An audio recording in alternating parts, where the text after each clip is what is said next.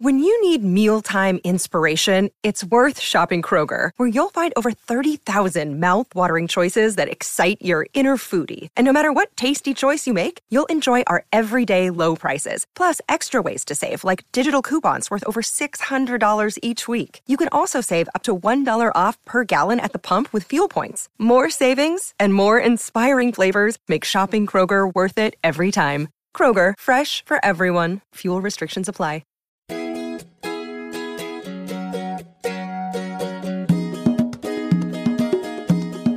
Welcome to the Modern Homesteading Podcast.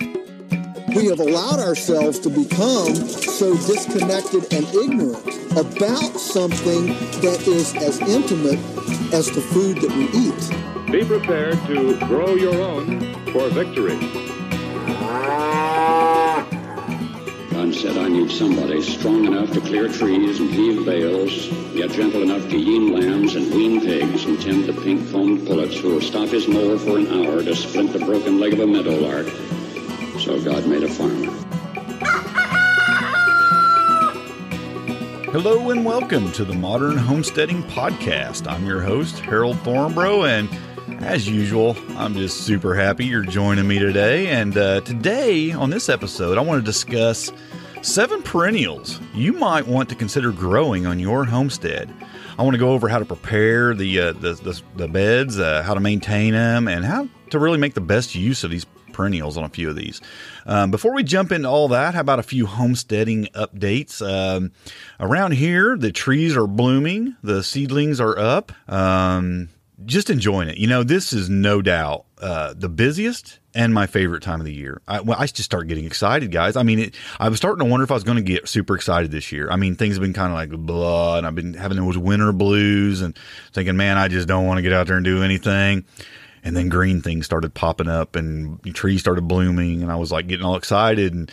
And I got out there, especially this weekend and last weekend, did a lot of work around the homestead and just, I love this time of the year. I just love it. I'm trying all kinds of new things this year. I wanted to, I had mentioned in the Facebook page, in our Facebook group, that is the Homestead Front Porch Facebook group, which if you're not a part of, you really should be. You need to be a part of that community. Join over 20,000 other homesteaders and those aspiring to be homesteaders as we ask and answer questions, share successes and failures, and generally just make some friends and build some community. Just search Facebook for Homestead Front Porch and ask to join. It's a closed group, but all you have to do to join is ask. But I digress. Back to that. I had talked in there a little bit to somebody, they asked a question about blocking or keeping grass from growing into their garden.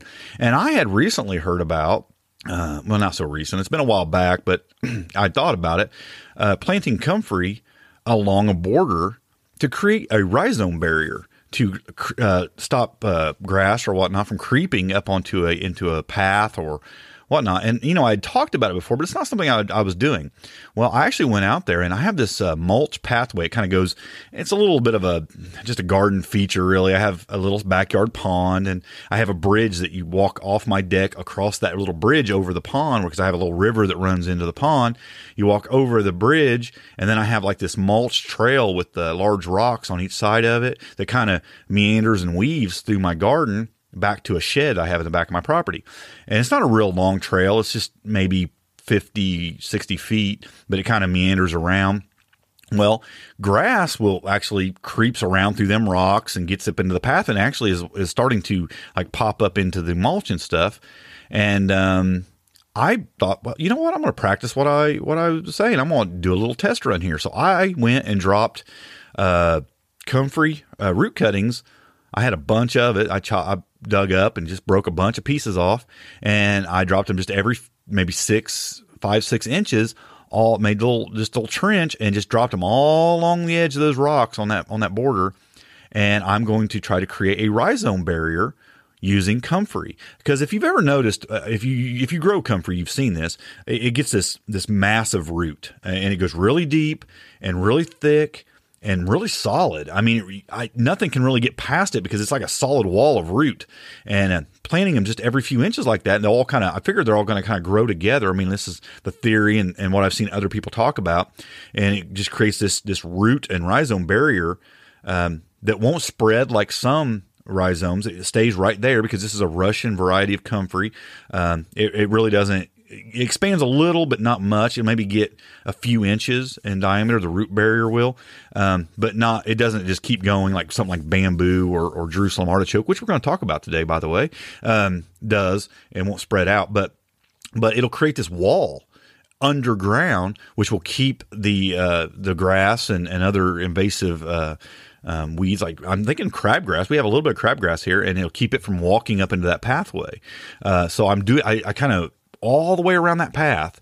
I probably put down 60 or 70 root cuttings all on that path, and I probably spaced them a little further apart than maybe I should. I probably went 8 to 10 inches, actually. I probably should have put more, but that's what I had. I wanted to make sure I had enough, so I just kind of spaced them out a little bit. So I might have still some openings where grass can get in, but as it grows bigger and bigger, it'll actually shade that out. The leaves will hang over even and of the comfrey and shade out the grass, probably, and keep it from growing somewhat.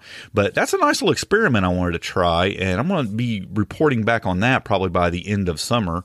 It takes a while for comfrey to get really big. I mean, it'll grow this year, and it'll create a small plant, no doubt about it. But really, it has to have I find that the second year is when comfrey really gets huge and really goes into its own, where you can start breaking off even more root cuttings from it and stuff. And so by next year, I'll really have a good idea of how that's working out. So I actually thought I'd try comfrey on that side, and I actually thought about trying. And this is the south side. So this is the side's getting sun. So it tends to walk. For some reason, it grows better on that side of the path than it does on the other side. I noticed more weeds creeping in from that side, from the south side into the path to the north. So I thought that's where I'd put the comfrey. And I actually thought I have a bunch of hostas growing around the front, and I thought about separating a bunch of those and planting hostas on the other side as an experiment and seeing if hostas will even create any kind of a rhizome barrier that will keep it from coming in from the other side. I don't think it'll be quite as effective as comfrey, but I actually think that it would work too, because I've actually dug up my hostas before and separated them, and they actually create a pretty thick mat of roots as well. Not like comfrey, but you have to kind of pull it apart, and it creates a little bit of a barrier as well. So I thought about even trying that with hostas on the other side, all the way along that. So might be doing some experimenting there. So yeah, a lot going on there. Had the last week, I went to that Homestead meetup at a friend's house and met a few people, and I took some comfrey plants to pass out there, and I took some bacon wrapped rabbit that we cooked on the smoker.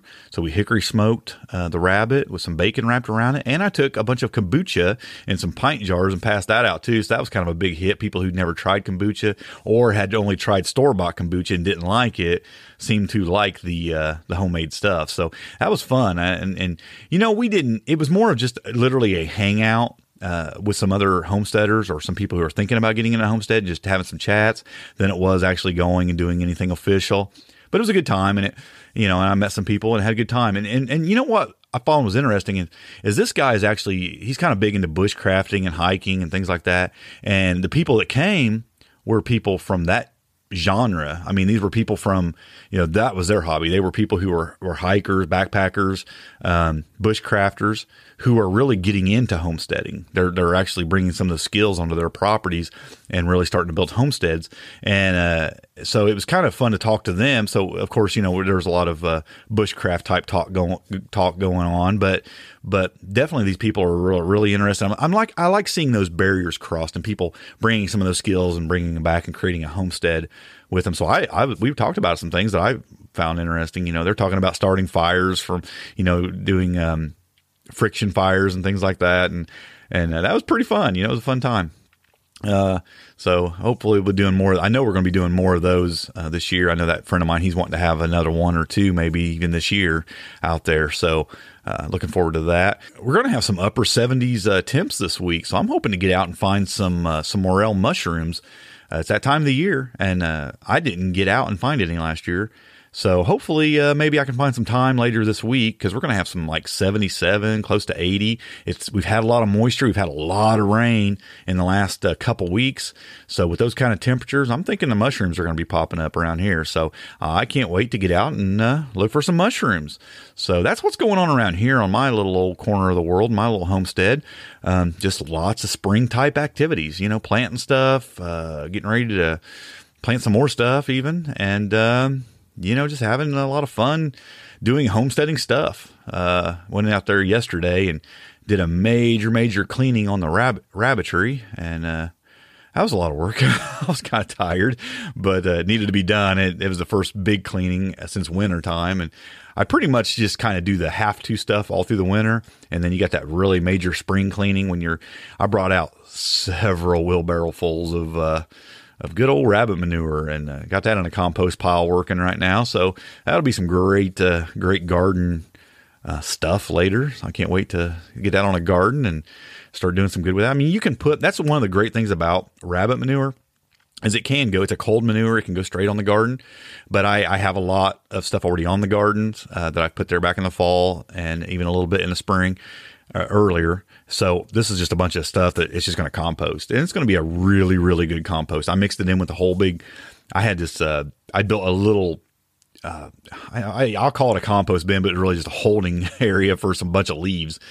And I filled this thing and packed this, it was a 4x4 square. I just took 4 pallets, plastic pallets, and put them together. And I had it packed full of leaves all winter long.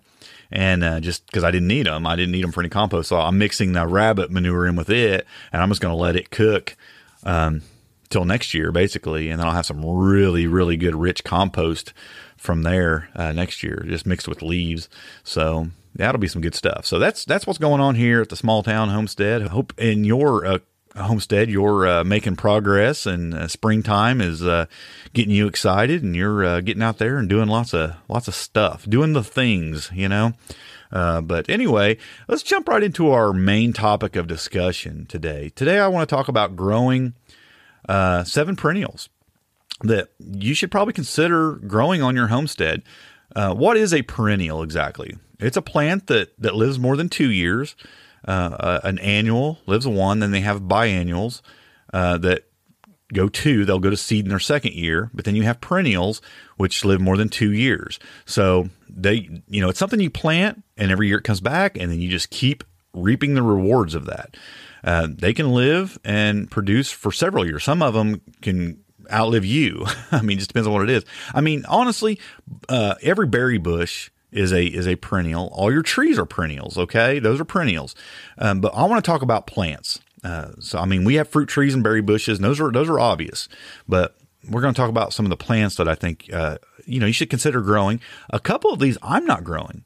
So, but I say you should consider them because I'm considering them, and I'm probably going to start growing a couple of these. The pros of growing perennials. Well, it can be low maintenance, especially after you get them started. Sometimes there's a little bit of maintenance involved in getting them started, but once you actually get them established, they're low maintenance usually.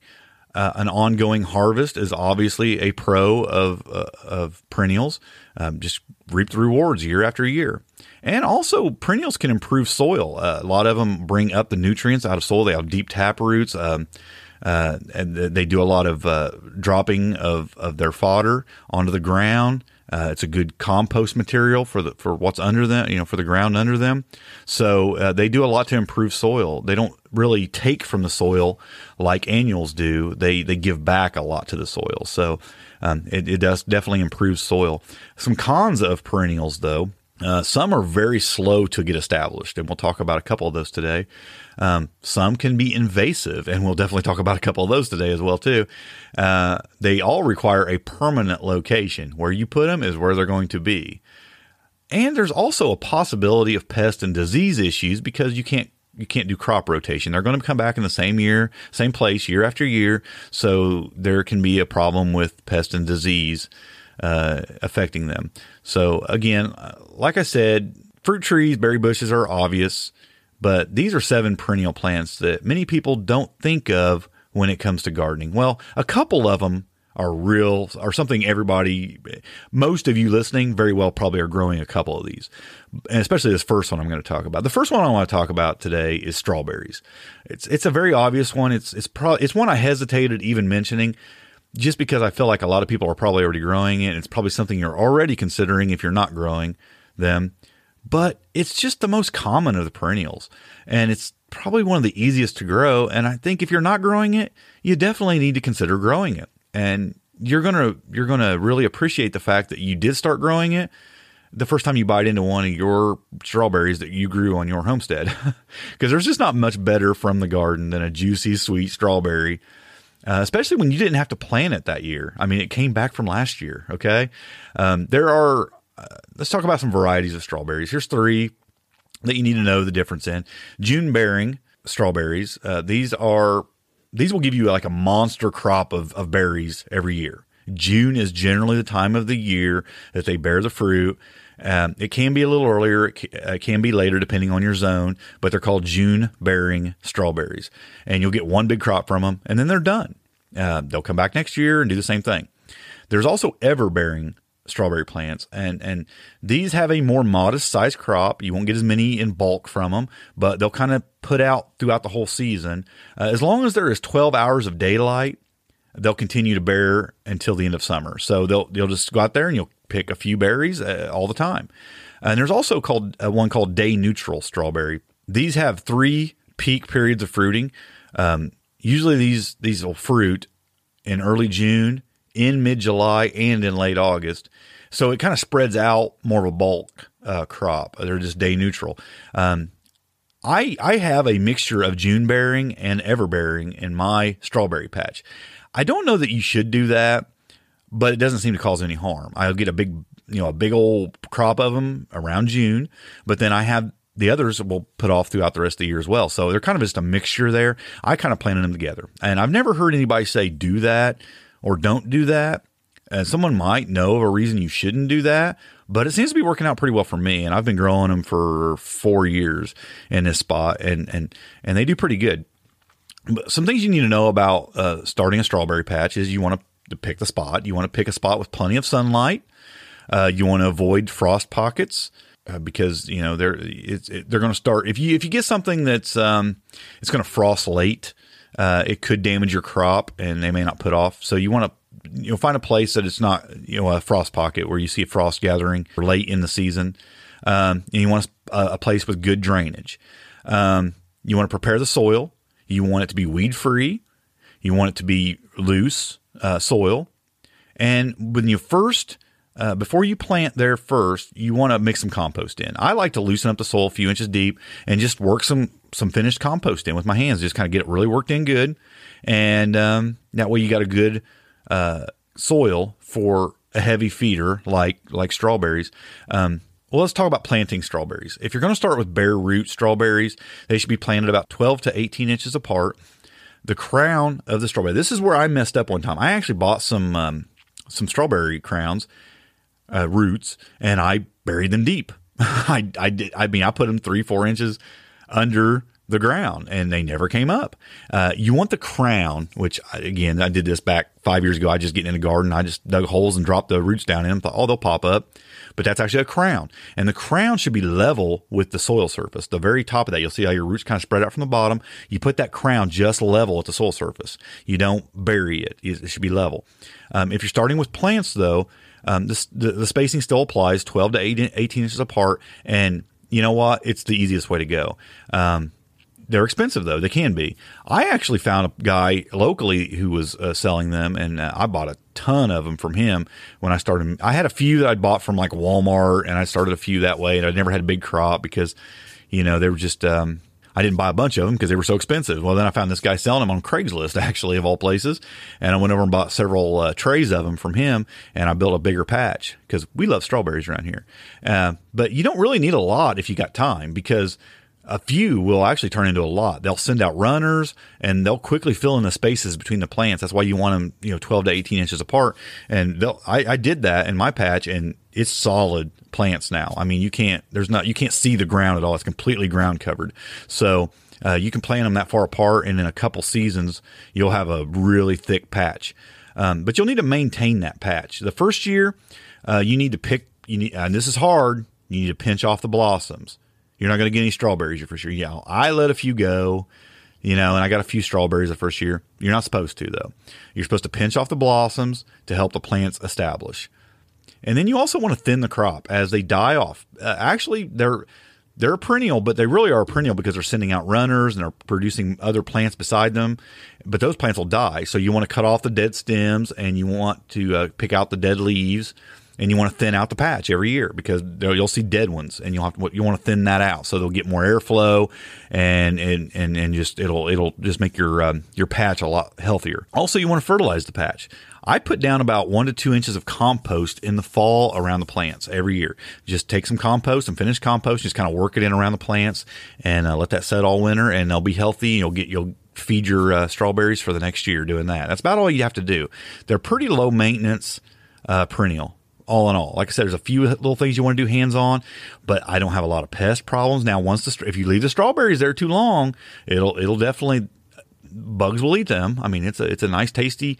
I mean, if you like them, they like them too. They're going to want to eat them. So you want to be diligent, get out there, and if you find ripe ones, start picking them. Don't leave them on the plant too long. Get them picked out. But I don't have a lot of pest pressure with mine, it seems like. I don't do a lot of maintenance. I go in there once or twice a year and pick out some dead leaves and dead stems, and I put the compost on in the fall. That's all I do. And I have strawberries every year. So it's a great perennial to grow if you're not already growing them. Another great perennial to grow is rhubarb. This is a vegetable that is generally used as a fruit in desserts and jams. Of the rhubarb plant, now this is really, really important, only the stalks are eaten. Don't eat the leaves. Don't ever eat the leaves. They're toxic. They will make you sick. They could kill you if you ate too much of it. Don't eat the leaves. You only eat the stems. They're poisonous. Be sure that they're not ingested. But rhubarb stalks are awesome. They're great. It's easy to grow. They do better in cooler weather. And I'm going to be honest with you. Everything I read about rhubarb says pick them and put them in full sunlight. And I find that mine actually do better in a partial shade. I think when you got them out in the full sun, they don't seem to do as well. Once they get established, maybe. But, man, when you're starting them out, I think they do better in partial sunlight. Maybe they don't grow as fast, but they definitely don't wither up either. I mean, that's just me, because everything I read says they want full sunlight. But again, when you're picking the spot, you need a place that's well drained, a place that's fertile. Like I said, partial to full sunlight. And, it needs to be a space that can accommodate very large plants, because these things get huge. So that patch is going to get big. When you start a rhubarb patch, it's going to get big. So you need a big spot for them. To prepare the soil, rhubarb plants are really heavy feeders, so you need a lot of organic matter. So be sure to mix in a lot of compost, a lot of rotted manure, anything high in organic matter in the soil. And here's a little tip that I learned later. I don't use chemical fertilizers anyway, but don't add a chemical fertilizer first year on rhubarb plants. Because direct contact with nitrates can actually kill your rhubarb plants. So, especially the first year of growth, don't add anything, just natural stuff, compost. And, I wouldn't even put like manure tea on them, even though it's a natural thing because it's high in nitrates. It can kill your rhubarb plants. So just fertilize or just, compost and, rotted manure are really good to use. When you're first establishing the bed, and just make sure it's good loose soil, get them planted. They're going to establish. When you're planting rhubarb, I like to start with the 1-year rhubarb crowns or a plant, but you plant the crowns in early spring as soon as the ground is workable, as soon as, it's not frozen anymore, when the roots are still dormant and before the growth begins on the crown. Or if you're planting plants when your plants are just beginning to leaf out, rhubarb can also be planted in the fall after they go dormant. But you'll want to space your rhubarb plants about 4 feet apart. That's how big these things are going to get. They get huge. And plant the roots about 1 to 2 inches below the surface of the soil if you're starting with the crowns. Bring the crown, if you're planting roots, 1 or 2 inches below the soil, bring that crown pretty close to the top of the soil, and they'll do well. I would probably buy a couple plants. These things are so big that 2 or 3 plants will probably give you plenty of rhubarb, and it'll expand and grow and spread out as it grows, as it establishes. You don't have to worry about weeds real bad once rhubarb is established, because it's so big and it has such huge leaves that it really smothers out weeds around it for the most part. You'll have to be a little bit diligent in the beginning, maybe making sure that, keep weeds away from it when you first start it. But once it establishes, you're probably not going to have a weed issue because they're going to shade out anything below those leaves. But you'll want to keep it free of competition at first. Because rhubarb is a heavy feeder, though, you'll want to add probably about 3 inches of finished compost every fall. And I also like to add, mulch with comfrey leaves and feed with a compost tea after it's established after the first year. So I'll put a lot of comfrey leaves because I have so much comfrey around here. I put comfrey leaves around everything because it's such a good mulch and heavy and really good for the soil. It has a lot of nutrients in it. Rhubarb loves that. So I'll mulch a lot of dead comfrey leaves around my rhubarb plants to really help it. So you'll want to put a lot of stuff down for it to eat on because it is a heavy feeder, and it'll do better if it has a lot of nutrients to feed off of. So there's rhubarb. I think it's one that a lot of people will probably start when they have a homestead. It was one of the first perennials I planted on my homestead because, I remember eating it when I was a kid, and I loved it. I mean, it's just actually, another kid had showed it. I'd never ate it before, and I was hanging out with this other kid on the playground, and this was kind of dangerous because I didn't know anything about it, but I was just, I'm a dumb kid, and I just take my friend's word for it, and he's like, hey, that's rhubarb. We got some at our house. And we're sitting there on the playground, the back part of the school yard, eating rhubarb off of a fence line. But I remember how much I enjoyed it, and I thought, man, I want to grow rhubarb because I remember it from when I was a kid, and I love the stuff. It's great. I've always ate rhubarb pies and things like that, so it's just a really good thing to grow. Another number 3 perennial that I think you should consider growing is asparagus. Now, asparagus can be a lot of work in the beginning, but young asparagus shoots, they're delicious, and they're one of the first crops of a spring harvest, so it's something early in the year that you're going to get to eat, which is always great. And this perennial is just packed with nutrients. It's got a ton of health benefits. So you definitely considering growing asparagus is wise, but to start an asparagus bed, like I said, it's a little bit of work. You want to pick a good spot. Asparagus is probably going to be there for like 20 years. So you definitely want to find a permanent place, with light soil, loamy soil, full sun, so that it'll warm up quickly in the spring. Cause like I said, it's going to be one of them early spring harvests. So you want a place that's full sun for sure with these, a place that drains well. They do not like standing water at all, so you don't want to place them anywhere where they're going to have standing water of any kind because it will quickly rot the roots. So it's got to have good drainage. To prepare the soil, you loosen the soil, remove all the perennial weeds and roots, and dig in plenty of aged manure and finished compost. If you have a clay-based soil, mixing in some sand can help prepare a bed for asparagus. They actually like a sandy soil, really good draining. So that helps. And then to plant the asparagus, I'm going to tell you probably avoid seeds. You can, if you want the challenge, you can try growing it from seed. It's going to take a lot longer. I would suggest getting some 1-year-old crowns. It's going to give you a little bit of a head start, and plant the asparagus crowns. You're going to dig trenches about 12 inches wide and 6 inches deep in this bed that you've prepared. Place the crowns in the trench about 1.5 to 2 feet apart, and then top them with 2 to 3 inches of soil. Now remember, you dug a trench that's 6 inches deep, but you're just putting about 3 inches of soil back over them.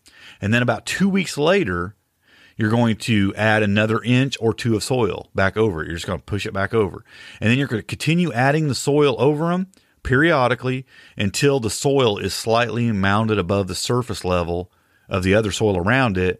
And this will allow for some settling of the soil. This will be over a few week period of time.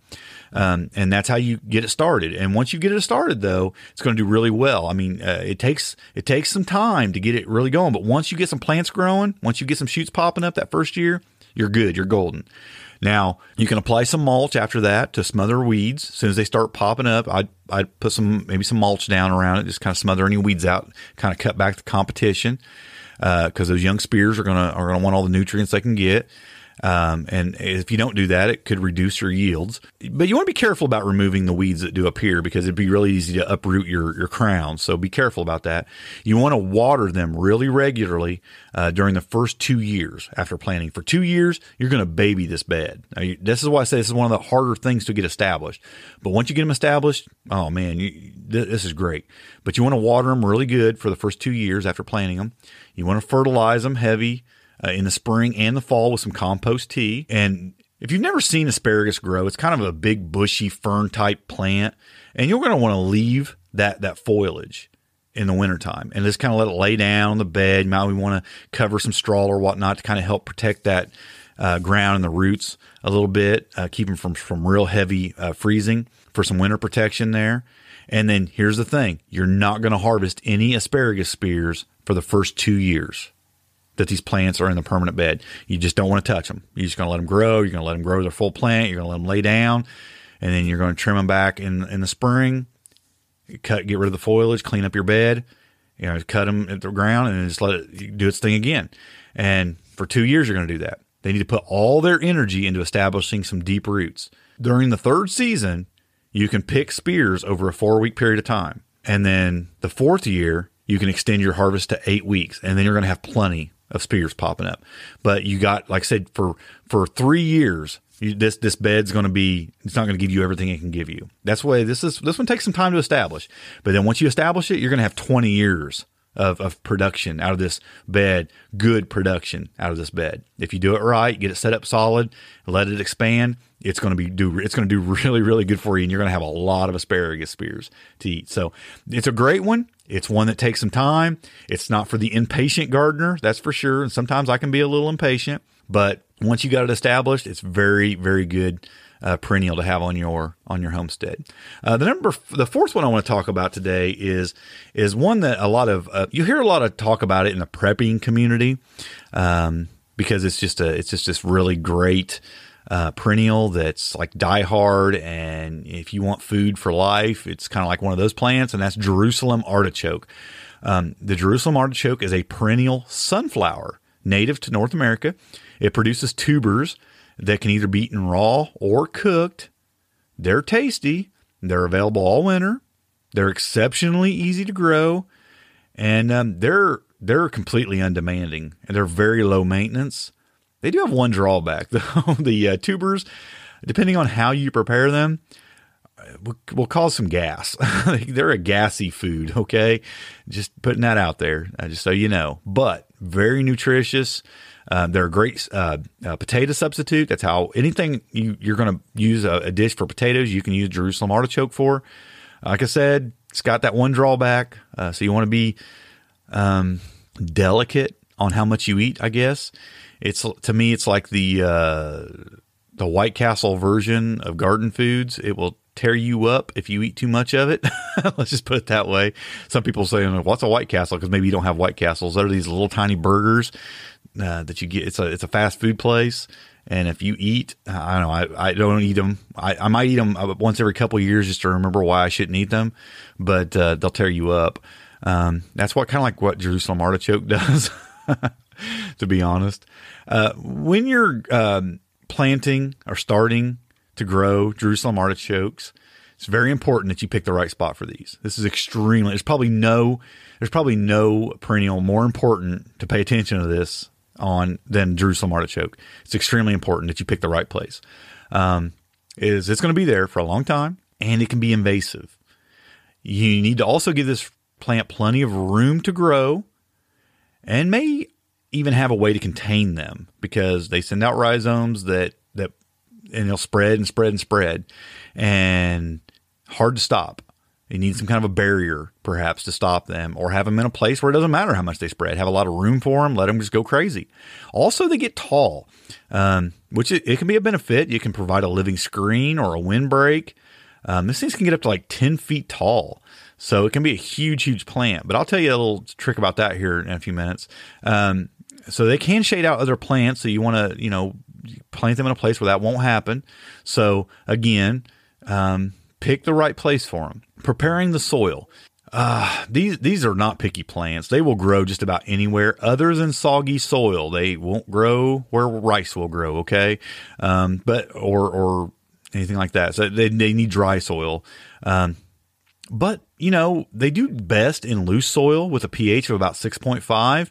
But like I said, these are not picky plants. That's why people love them, because they will grow just about anywhere. Plant the tubers 4 to 6 inches deep when you get them, 12 to 18 inches apart. And if they're already sprouting, make sure that the shoots are pointing upward. It's about all you need to know about these. And stick them in the ground, walk away, and they will go crazy. Okay. To maintain them, again, these plants are going to grow about 10 foot tall, so they are prone to getting blown over. So in the midsummer, if you want, what you can do is cut them down to about 4 or 5 feet. And this is actually going to cause them to bush out a little bit more, put out more flowers. And it also will encourage larger tuber growth when you do this. It'll put its energy into the roots instead of those tall stalks. So I like to do that. I cut them back to about 4 or 5 feet, and they'll still grow a little bit beyond that, maybe 6 feet. And it'll get really bushy and really pretty. I mean, they're a nice looking plant. When you let them grow straight up and get really tall, they actually don't look near as nice anyway. If you cut them a little shorter, they'll get bushy and actually look really nice. But they'll put more energy into those tubers doing that. So you can start harvesting the tubers after the first frost. That's when it's best to start harvesting them. When the plant starts to die back, and if you're somewhere warmer, then just leave the harvest until midwinter. That's when they're going to be best. Jerusalem artichokes don't store real well. But here's the thing. One of their big advantages is that they're happy just being left in the ground through the winter until you need them. If your ground tends to freeze, you can mulch real heavy with a lot of straw or just other mulch material, over the top of that bed. And then you can just kind of pull it back and dig the soil when you want tubers, and they'll be there and they'll preserve really well in the ground. It's not necessary to dig them all up. If you've created a permanent bed for them, they'll just keep coming back. But they can get kind of congested if you don't dig them up. It's actually better practice to dig them up as many as you can find and then replant them in the spring. But I don't do that. Actually, I'm not even growing any right now. Where I actually had my patch, I actually built the rabbitry over the top of it. So it was my best place for them. And I haven't really established another place for them yet that I think they would do really well, because I'm limited on space, and artichoke, they need some space to grow. So I may not grow them anymore, but I had a nice little patch of them back where the rabbitry is. And I picked them one year, and then I built the rabbitry there in the spring. And of course they need sun, so they're not growing. They're in the ground underneath the rabbitry. So, I'm not growing any right now, but they're great. They're really great if you got a place for them. Right now I'm just debating on whether or not they're worth having a place for them. But if you've got some room, they're a great perennial to grow. Highly recommend them. And very low, probably the lowest maintenance and easiest to grow of all the perennials I'm talking about today, for sure. The other one I want to talk about, number 5, is French sorrel. There are different types of sorrel. There's the garden sorrel. There's like what's called a red blood sorrel, I think it's called. These are all good. There's actually some that aren't very palatable by humans, but livestock like them, so they're good for fodder. But French sorrel is really good for culinary purposes. It's the one I like. It's tangy. It's lemony flavored. The young leaves, they're kind of acidic, but you can use the mature leaves. They're not quite as good tasting raw, but you can steam them or saute them like spinach. So really good culinary herb. It's an herb technically, but the leaves get anywhere from 6 inches to 12 inches long. So it's kind of a little bit bigger of a plant. It's real important to pick a spot for sorrel, a permanent place, full to partial sun, well-drained soil. They like well-drained soil. You'll want to loosen the soil at least 6 inches deep and mix in a good finished compost before you start the seeds. They like a pH. They need a pH between 5.5 and 6.8. They'll do really well in that. When you're planting sorrel, you can plant them from seed. Direct sow them. Plant the seeds about 8 inches apart. You can actually plant the seeds a few weeks before the last frost date. Sorrel is super cold hardy, and it won't hurt the seedlings when it starts popping up if they get a frost. It can be started indoors and transplanted as well. That's fine, but it's just an easy thing to start. So planting from seeds is not a problem. Sorrel needs plenty of water throughout the growing season. You'll want to keep weeds out of the sorrel beds. They're not a tall plant. Like I said, 8 to 12 inches tall. I mean, it's a pretty good sized leaf, but it's not super tall. So it can get taken over by taller weeds around it and shade it out if you let weeds kind of take over. So you want to keep it weeded. Also, sorrel's prone to aphid attacks. Aphids love it. So you'll have to be diligent against getting rid of those. But fortunately, that's the easiest of pests to control. So a little soapy water will take care of them.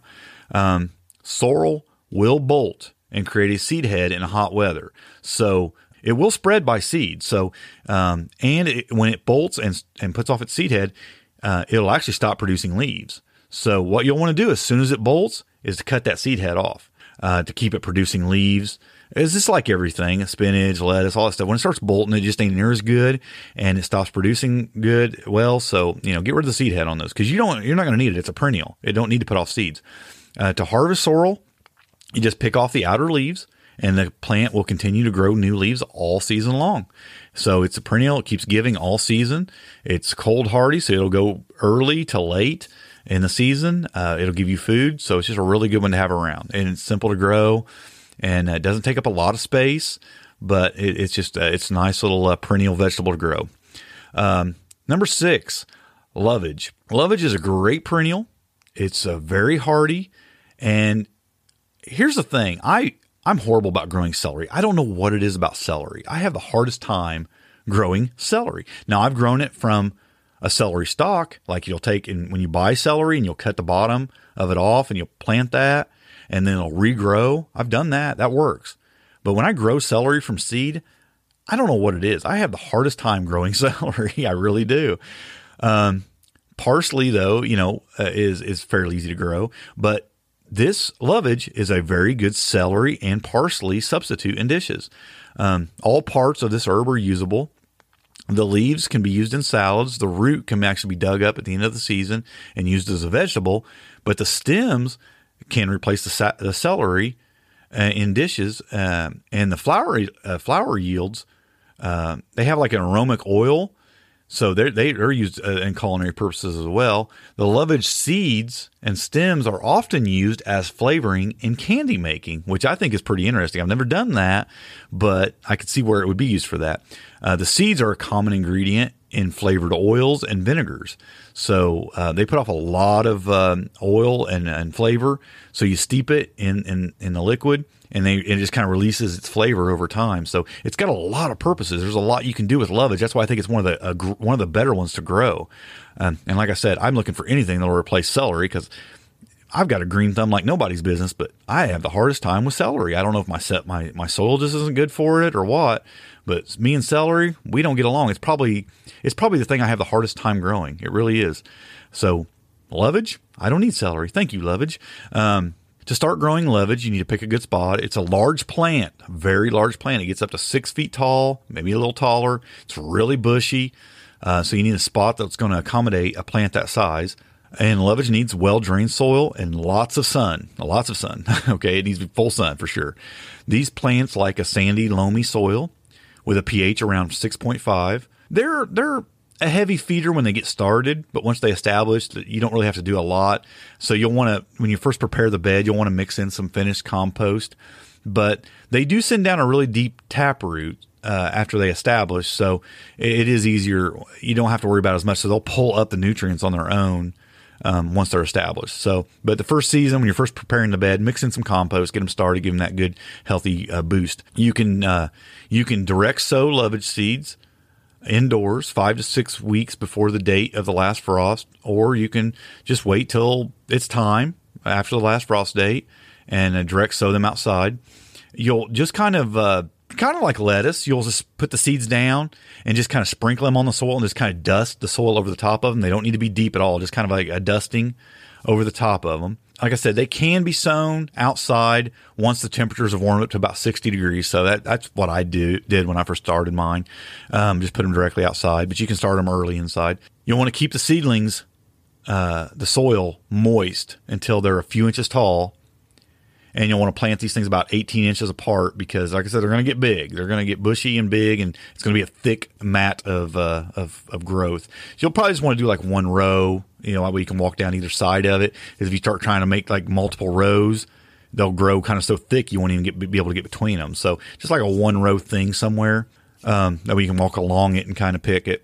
To maintain lovage, like I said, it's gonna develop a long taproot. It's not gonna require a lot of maintenance because it's a large bushy plant. Weed pressure really won't bother it, so that's not going to be a problem. The plant can either grow back from the crowns or seeds that can be harvested for reseeding. You can also divide the crowns after a couple seasons to expand your crop. That's the easiest way to do it. So once established, it's a hardy perennial. Just grows back from its crowns. That's the best way to do it, I think. And then kind of like comfrey, you can pull the crowns up and you can kind of separate it and then replant the crowns like that. It seems to work really well. So that's a way you can kind of expand your crop. Pretty easy. It's a real easy, really good tasting, lots of uses, a fantastic plant to grow. Number 7, the last one I'm going to mention today, is watercress. Watercress is something I'm not growing right now, but I have a place I can grow it, and I'm going to start growing it. Watercress is a perennial cultivated for its clean and slightly peppery tasting leaves and stems. I do like the taste of it. I have had it before, but I'm not growing it, but I'm going to start growing it. Watercress thrives in clear, slow-moving water. And as I mentioned earlier, I have a little creek that I've put in that kind of goes under a bridge and into a small pond I have in my backyard. So I have an ideal place for growing some watercress. Picking the spot, if you have any sort of water feature on your land, on your homestead, it's a great place to do it. You can grow it in pots. You can make a little water feature to grow it in. It can be grown that way. Buckets, there's people who grow it in like 5-gallon buckets with some soil and just keep it really almost standing in water. There's tricks to that. But slow moving water is probably the best way to do it. It likes consistently wet soil with a pH of 6.5 to 7.5, and it likes to be in full sun. To plant watercress, it can be grown from seed, transplants, or cuttings. The seeds are tiny, so they need to be lightly broadcast over, kind of like lettuce seeds, broadcast over a prepared site, and then just rubbed in. You don't even have to bury them or anything. Just kind of rub them in like you would, or water them in. Even if it's damp soil, which it should be where you're planting them, they'll probably just stick right there, and you won't have to do anything to them. So 3 weeks before your last frost date for your area, and the plant will germinate best in cool conditions, 50 to 60 degrees, but not frigid. And see, I'm reading all this off of some. I've never grown it, but this is what I'm reading about it because I don't know. I've never grown it, but I'm going to start growing it because I'm excited about having it. Keep the planting area moist, but not covered with water. So I'm thinking along the edge of my little creek, right there where the soil gets in the soil right there. That's ideal for it. It sounds like it's a really easy perennial to start. It's going to come back every year once you establish it, and it's great tasting. And it is something a lot of people just forage because it's pretty readily available as a foraged vegetable. But man, how great is it? I mean, yeah, I can go forage raspberries and blackberries too, but I love having them in my backyard. You know, I love just walking out there and grabbing stuff. So if I can walk out there and grab some watercress, sounds great. The number one concern with watercress, obviously, is consistent moisture. It's what it needs. From what I read, it doesn't have a high nutrient requirement, so you're not going to have to feed it, but you should keep it free from weeds because it could probably smother it out. It's a really low, creepy, crawly plant, so it could get smothered out, I guess, before it gets established really well. So you want to keep the weeds away from it and just make sure it's damp all the time, as that's what it requires. So there you have it, folks. A couple that I'm not growing that I'm excited to get started growing, but 7 perennials that I think you should consider growing. I think they would be really good additions to your homestead, and I'm even excited to add a couple of those to my homestead because I think they'd be great. So I do want to recommend a couple books today. I want to recommend, now I mentioned this one on last week's podcast, but that's Gaia's Garden by Toby Hemingway. It has stuff in there about perennials. It's a permaculture book. It's a guide to home scale permaculture. This book just covers a lot of stuff, so I recommended it a lot. I've recommended it several times on the podcast. But another one, I actually recommended this author last week, but I didn't recommend this book. I recommended a different book.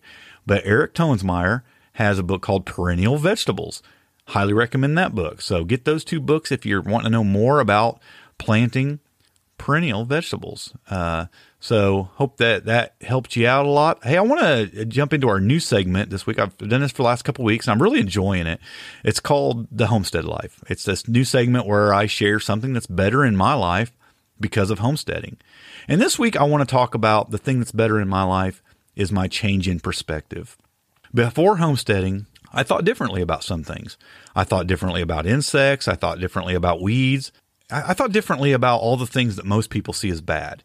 And my main objective was to kill insects, to kill weeds, to kill anything like that, without any thought to my personal health, how it affected my neighbors or the planet. And now when I see a spider in my garden, I think about how his predatory instinct is to kill the other insects that are bad for my garden and use him as a natural pest control in my garden. When I see a dandelion growing in my yard, I think about food and health and dynamic accumulator of nutrients rather than weed. Get rid of it. Homesteading has changed my worldview on a whole bunch of things for the better. And that's something that I feel like the homesteading life is just really made things better in my life. I love having that perspective about nature, about weeds, about bugs, about other items. I love the change in my worldview. I love the change in my perspective, and it's making my world better. I think that eventually it makes for a better today and for a better tomorrow, because I'm not doing all the things that were causing harm for the future on my homestead. So the homestead life will do a lot for you. It'll make you see things a lot different, and it'll change your perspective. So enjoy that. This podcast is made possible first by those who join our Homestead Forum membership community. If you want to learn more about that, go to thehomesteadforum.com. There's also a link in the show notes. This is episode 82, so smalltownhomestead.com/82 to get the show notes for this episode. But head on over to thehomesteadforum.com. That's thehomesteadforum.com, and you can learn more all about what we're doing there. That is doing a lot to support this podcast and the other projects of Small Town Homestead, like our Front Porch Facebook group and all the other things we're doing. And, you're getting a lot if you go, and I'll just let you go over there and check it out. And you're going to see all the benefits you get from joining that membership community. Plus, you're really going to get to do a lot to help this podcast be here long term. And we also appreciate those who encourage us by leaving an iTunes review or sharing this podcast with their friends and family. I really appreciate that. We grow in number every week, the people who listen to this podcast. And I really appreciate those of you who are spreading the word about this podcast. It goes a long way. I can't even tell you, I can't even express to you how much it means to me when I get emails from you folks, or I see or I read an iTunes review about how much you enjoy the show and what it's doing for you. It means a lot to me, and it encourages me and inspires me to jump behind this mic and keep going long term. So appreciate that. You guys make it possible for this podcast to be here, because if I thought no one was listening, and I thought no one cared, and I thought no one wanted to step up to support it by joining our Homestead Forum membership community, it would go away, because I would be like, well, why should I put my time into it if nobody wants it there? So, you doing those things will ensure that it stays here for sure. So thank you so much for supporting it. Thank you so much for listening. And until the next episode, happy homesteading and God bless. Thanks for listening. To see the show notes for this podcast or listen to other podcast episodes, go to smalltownhomestead.com. There you can also read our blog, connect with us on Facebook, Twitter, and Google+, and take advantage of the many resources we make available to help you along in your homesteading journey. Please share this podcast and help us to carry out our mission of helping others to homestead today for a better tomorrow.